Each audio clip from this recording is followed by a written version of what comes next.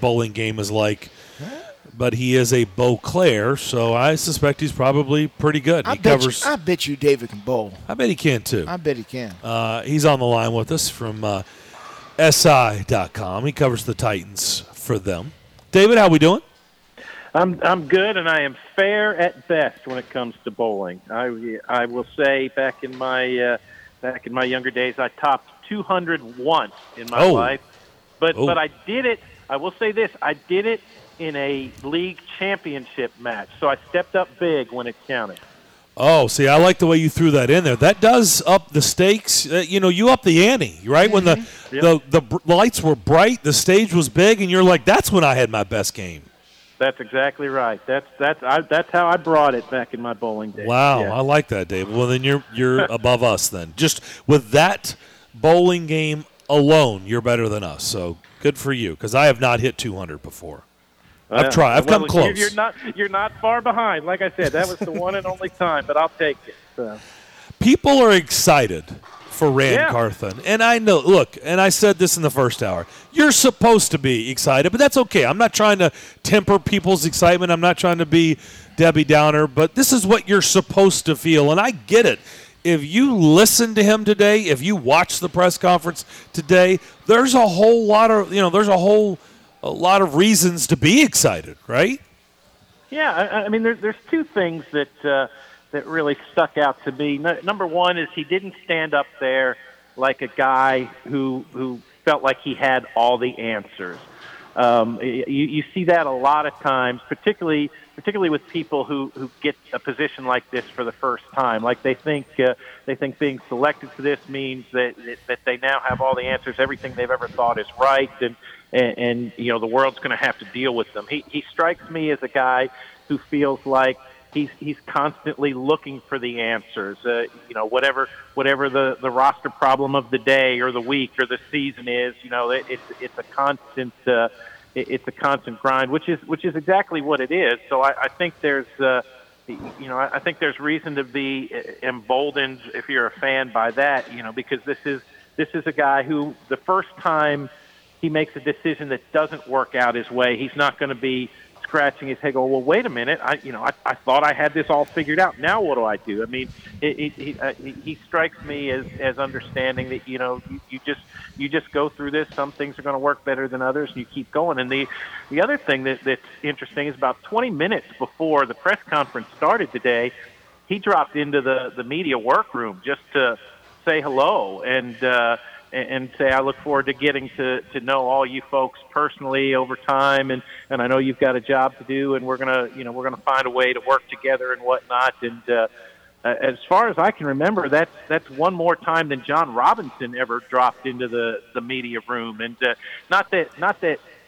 being nice to the media is going to make you a good general manager in the NFL, but I say that because I think you can look at that as maybe evidence of how he deals with people and not just his scouts and the coaches and whatnot. And if there's something to it in that respect, he's already the closest this team has had to Floyd Reese since Floyd had the job. Floyd was a guy you could talk football with all day. You could talk about anything with, and it was funny. You knew you would hit on a sensitive subject with him when he would clam up, and that's that was the only time like Floyd didn't want to talk to you. But then you go to Mike Reinfeld, who wanted nothing to do with the media, to Rustin Webster, who I think is a good guy at heart and wanted to be a good guy, but was so distrustful of the media that you couldn't even have a conversation with him about the weather. It felt like I think he felt like you were always trying to angle for something. And John Robinson was sort of a guy. He wanted to have a good relationship with the media when it served him well, when he felt like having a good relationship. But then the other times it was like you were a complete enemy of the state, and it was always tough to know what you were going to get with him from day to day. So if there's something to that in terms of how he's going to deal with everybody in the building and create a sense of we're all in this together for one common goal and whatnot, I would say again that he is the closest thing that they've had to Floyd Reese, and I think by any measure Floyd Reese had a very successful tenure as general manager. All right, we've got a bloomin' onion on the table, and so let's start sifting through the layers, okay? I'll try my best to rifle through a couple layers before I turn it over to Justin. So let's just start with the whole quarterback situation because that position is so incredibly important. One, what did you make of, I guess, the Instagram emoji of the fingers crossed with Ran Carthon? How do you think he's going to handle Ryan Tannehill, the quarterback room? There's a lot of work to be done, but let's start with the most important position. How do you think Ran Carthon begins to tackle that position for the Titans? Well, I mean, the first question you have to ask is Ryan Tannehill the guy, the right guy, the guy that we can win with? He has 1 year left on his contract. He was asked specifically about Ryan Tannehill today and said, it's not fair to ask me about that. I need to take time. I need to look at the whole situation. And I think though, it's not a slam dunk that he's back. It's not a slam dunk that he is gone next year. I mean, there are real positives to making either one of those decisions. I think the biggest thing is, the big change you've seen in the NFL the last couple of years is that there are quarterbacks to be had during the off season nowadays, where that didn't used to be the case. Like you look at a guy like Derek Carr, for example, who's going to be available, and a few years ago, if you had a guy like Derek Carr, you said to yourself, well, okay, maybe he's not the best quarterback in the NFL, but at least he's good enough to be a starting quarterback, so we have to hang on to him. I mean, there are going to be options. Trey Lance is a guy. I think it's pretty clear that he was saying, hey, if I'm going to be out of San Francisco, I'd love to be with Ran Carthon some more. And there's also the Jimmy Garoppolo. If you're talking about Carthon ties, what happens if Lamar Jackson gets on the market? And how does that change everything? There's Baker Mayfield, there's Sam Darnold. It goes on and on. The question you're asking for if you're the Titans is how does Ryan Tannehill's salary fit into the big picture for everything we need to do for this roster, and can we win? And if not, who's a cheaper option who can still come in here and help us keep going or get back to being a playoff team? Okay, let's go to another important position as we peel back the layers of this onion. The left tackle is kind of an important position, especially if you're a quarterback. There is absolute Twitter gold, by the way, out there on Dennis Daly, where he got shade thrown at him from a stripper. So that's just amazing. If you haven't seen the Twitter gold, allegedly. Yeah, allegedly, yes. But it is out there, and if you can enjoy it, whether it's real or fake, you can enjoy it. We know Dennis Daly's not going to be back, but I had to throw that in there. Justin was showing me that, and I don't think I've stopped laughing from that. Alleged. Taylor, yeah, well, whatever. I mean, it's still funny. Taylor Lewan, what do you think they're going to do with Taylor Lewan? Is he back? Do you think he's gone? How are they going to address left tackle? I think Taylor Lewan, and Taylor Lewan has pretty much said as much.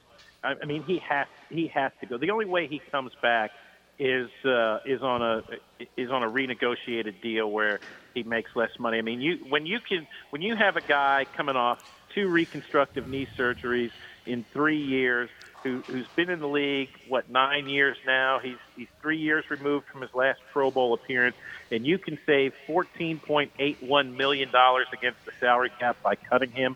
I mean, it's just bad business if you don't cut him. And that's not to say that Taylor Lewan can't get back to being a good left tackle in this league. It's just, the way this deal was done, you have to make that move right now, and you've got to draft somebody at that spot. You probably have to sign a free agent. You probably have to double up in that way and see who your best guy is, because there's certainly no indication that Dylan Radins is ready to be your left tackle. Nicholas Petit-Frere maybe could move over there after having started at right tackle for a year. I mean, Michael Roos did that successfully, but I don't think anybody is comparing Nicholas Petit-Frere with Michael Roos right now. So that's going to be, the offensive line is going to be a huge priority this offseason, and that's what makes the Tannehill situation tougher, right? Like, you're going to need to throw money at the offensive line to protect your quarterback. So can you keep the same quarterback and pay him what you're scheduled to pay him and do the things you need to do to protect him, or do you need to move on from him, save some more money that way so that you can protect whoever is back there? Were you surprised that he kind of gave the ringing endorsement of the running game? Because that's not what the cool kids do these days, David. No. Praise the running game. Were you a little bit surprised by that, or do you think there was something behind that? No, I mean he was a running back as a player, right? I mean he was he was Florida's leading rusher for 1 year. Yeah. His father was a fullback. Like I wanted to ask, but it really wasn't appropriate on a day like this because it's kind of a funny thing. But I wanted to ask him, how do you feel about the fact that there is no fullback on the Titans roster right now? I can't imagine that fits well with him. So I think it makes perfect sense that he looks at a guy like Derrick Henry and says, yeah, I can win games with that guy and possibly win a championship with them. And I mean, Derrick's best days are behind him, but even a less than best Derrick Henry is still among the better running backs in the league. I mean, we saw that this year, 1,500 yards, second in the league in rushing, and that's even having missed a game. So even if he continues to decline, he's still a 1,000-yard back in this league easily if he stays healthy. Very much so. David, what do you make that it would certainly seem like nobody's in charge? Who's in charge of this team? Because we heard a whole lot about collaboration today. So at the end of it, David, who's in charge here? Well, you'd like to think that Mike Vrabel is in charge of the players and Rand Carthon is in charge of the personnel department and where where things come together is on decisions that have to be made that they can actually agree on something. Now, sometimes you're going to have to agree to disagree, but still a choice has to be made. And I think that gets overblown sometimes. The number of times that I don't know, but I imagine it's really unusual that the coach and general manager come to just an absolute standpoint. I mean, they can't be running to Amy Adams Strunk and say, Amy, you've got to pick one of these guys. I want this guy, he wants that guy. We can't agree on it, so you pick. I mean, if that's the way business is being conducted, you're in trouble. So I mean, the word collaboration was, in fact, I want to go back through the transcript when I have it all done and see how many times the word collaboration came up today, because it was thrown around a lot. But I think there's, if you're a professional at whatever you do, I mean, that's part of it. No, you can't put your foot down and throw a tantrum and say, if I don't get this guy, I'm going to take my ball and go home, right? I mean, at the end of the day, a decision has to be made, and I think those two, for the most part, will agree, even if one of them is not happy. I mean, a decision has to be made, and I guess Rand Carthon ultimately will be the guy that makes it. We'll see. I don't know if he, they've announced him as general manager. I would assume his official title will be executive vice president, though, and that seems to be the mode. So it's become much more of a thing where it's not the coach or the general manager lording over the coach. That's sort of an old school mentality. The owners, the NFL owners, are so much more involved on a day-to-day basis now that it's sort of those two are on the same level, and they each report directly to the owner. The football knowledge was really flying from him today. He quoted some of everybody. Bill Parcells, I think he was quoting from, talking about, running games. He seems to kind of take from wherever he's been. It doesn't seem like he's got a solid base, like, he's really that guy, or he's really this disciple. He seems to have really taken from almost everybody he's ever worked with.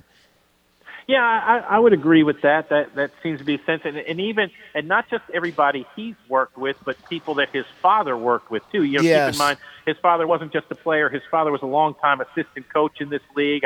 I would assume his father has been a real sounding board for him as he's progressed up the personnel ranks, and that kind of goes back to what I said originally. This isn't a guy who gives you the impression that he thinks he has all the answers. He wants to know what people have to say, and it makes perfect sense in his mind that you look at what Bill Parcells accomplished in his career, and if something that Bill Parcells said probably should carry some weight with you as you make your way up the ranks in this business. So I think his pedigree, in that he is a second generation NFL player, although his career was not a spectacular one by any stretch of the imagination as a player, and then a coach / executive kind of thing. I think that serves him really, really well. It's not always the case in these things, but it seems like it has with him. Do you fully expect to see some former San Francisco or people who are currently with San Francisco wearing Titan blue next year? People that we may not be thinking of right away, the same way we saw guys like Jonathan Joseph and Zach Cunningham and Stephen Gostkowski on the Titans team, because in large part of their connections with the general manager, the head coach. Yeah, I absolutely I do. I think, and I think that'll be one of the really interesting storylines and something that'll be worth watching as we get into the off season and the free agency signing period. It's been such a thing with Mike Vrabel and his obvious desire to work with players and coaches that he already knows to some degree and has an impression of what they do. And you see this, you've seen the same thing happen with Arthur Smith in Atlanta, right? He's taken that same mentality down there with his coaching staff. A guy like Frank Bush is on there, and all the former Titans who have ended up as players down there. It's kind of the way this league seems to be moving right now, and I absolutely do think there will be some 49ers coming this way during the off season, and probably during the course of the season too, as you deal with injuries and the way we've seen the roster move here these last couple of years. David, it's going to be really interesting to see how all this plays out moving forward, for sure. Yeah. It's funny. It strikes me, and I think everybody probably took for granted that, with John Robinson in this job, right? A Tennessee guy, a guy who grew up rooting for the Titans. I think for a long time, most people felt like, this guy's going to have this job forever, right? You just never thought, and certainly after 3 straight playoff appearances, 2 division titles, everything, like no one saw this change coming. So there's a real element of, wow, this is unexpected. This is exciting. This is new. Let's see what happens around all of this. And like you said, Darren, it's pretty tough at your introductory press conference to have people coming away saying, "Well, geez, I don't know about that guy." But he did the job today. We'll see what happens here going forward now. No doubt about it. David, appreciate the visit as always. Have a great weekend. We'll talk to you soon. Thanks for having me, boys. Have a great weekend. All right, you do the same. David Beauclair. I like the fact that